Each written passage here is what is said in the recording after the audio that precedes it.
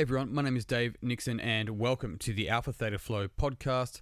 This is Flow 718 and today I'm going to talk about deepening perspectives. Now, I have my seminar coming up this weekend, and this week I'm going to use my podcast as an opportunity to run you through the content for those of you that won't be there.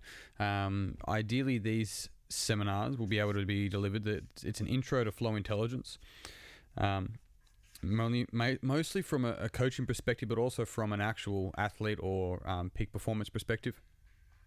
So these intros will be able to be delivered online. They're looking to be done over 4 weeks, 2 hours, a webinar basically. And so I'll be looking to deliver that coming to about the middle of the year or just after. But for now, we're doing these flow intelligence theory intros in person. So we have the first one at Funk this weekend, and I want to make sure that I give you guys an opportunity to understand what we're going to be going on, and then I'll do recaps and stuff next week as well. But the first thing when looking at flow intelligence and what that is, and if you're not familiar with flow intelligence, I've done a couple of podcasts on it to introduce it. I'm not sure how long ago, a couple of months ago now as well, so it's worth going back into the Alpha Theta Flow podcasts and finding them to get a better understanding. Over the next 3 books that I'm writing, the next book being a practical version of Minding Yourself, the book afterwards is the full model of flow intelligence, where it's up to date at this point in time. So I'm looking forward to putting that together. And the first model that we touch on in the intro is one of the most important models. It's what I refer to as a meta model, and it comes from integral theory from Ken Wilber. And really what we're looking at here is, it's a diagram I've talked heaps about. If you can look on your phone as you're listening to this or whichever, look at integral theory and find the quadrants. You'll have 4 quadrants, obviously. You'll have at the top, individual, down the bottom, collective, and then to the left, you've got subjective, to the right, you've got objective when looking at it. These also become first person perspective, second person perspective, third, and then fourth person perspective, going from upper left, upper right, lower right. And so the importance of being able to first start to deepen our perspective is related to the idea that we go, okay, well, what are my thoughts and feelings around any given situation? How is that going to affect me, so to speak? How am I responding to it? Can I bring awareness to myself? Second person perspective is actually learning how to calibrate people, to actually get on their side of things. This is crucial as a coach, to learn how to actually park your shit, or not to forget it or neglect it, but to be able to entertain the person's communication and learn how to ask questions to help that person bring out what they're thinking, because not everyone's a natural talker, or maybe they've got some frames in mind that force that kind of make them struggle with actually communicating what they really mean. And so being a fantastic coach allows you to park your shit aside for the moment whilst you use this sort of skill set of asking questions that brings out second person perspective, so that you can then entertain that and try that on for yourself without carrying your shit with you. That is a skill to practice, and that's really what we're looking at when we talk about second person perspective, let alone third person perspective. And this is where we start to move to object. We become object two. So you could imagine, and this is an exercise that I actually go through with people. There's first person. So you imagine a scenario, imagine a person you're having some difficulties with. You're going to draw out 4 quadrants on the ground.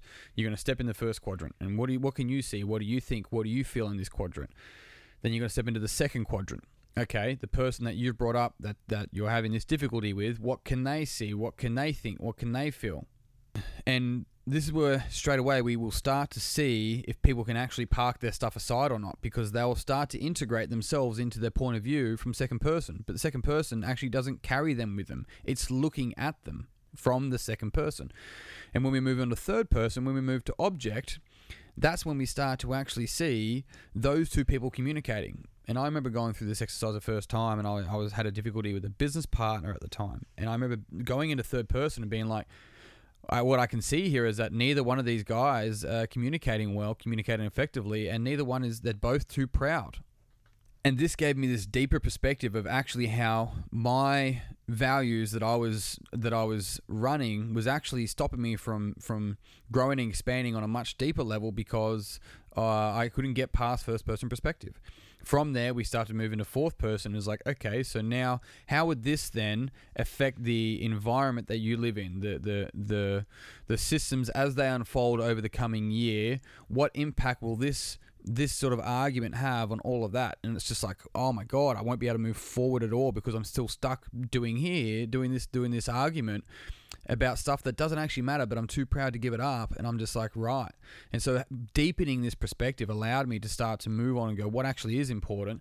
How can I put on the shoes of someone else and leave my stuff aside and then calibrate with them so we can work together and move forward?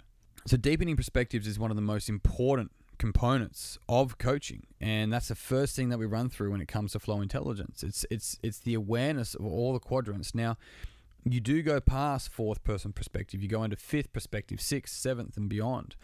The key thing though is making sure that we're not just in one or the other, we can start to integrate all of them. And this is one of the things that we see, and I have, as a gym owner, I've had multiple people bring really, really good ideas to me, and I look at their idea and I'm like, that makes a lot of sense. What I think we also need to consider is this. The skill set with this though, right? Because we all have, as a general rule, we'll have a blind spot. So one of the ones we won't have access to, we'll struggle to be able to do that. Another one we'll find really familiar and really comfortable, and so that's where we'll sort of gravitate to the most. Then we'll sort of have access to another quadrant, right? And then we'll long for another, right? And so the person that's always going, wanting to spend time with people, right? They're longing for this second person, this relationship. Basically, they're longing for it, yet they never seem to have it, right?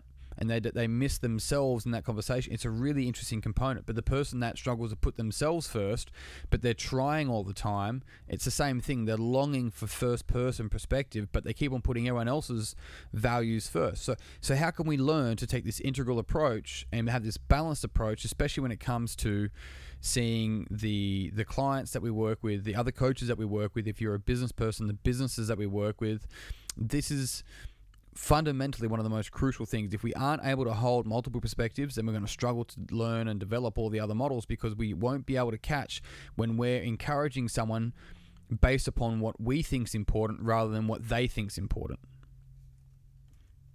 And on that note, team, I'm done.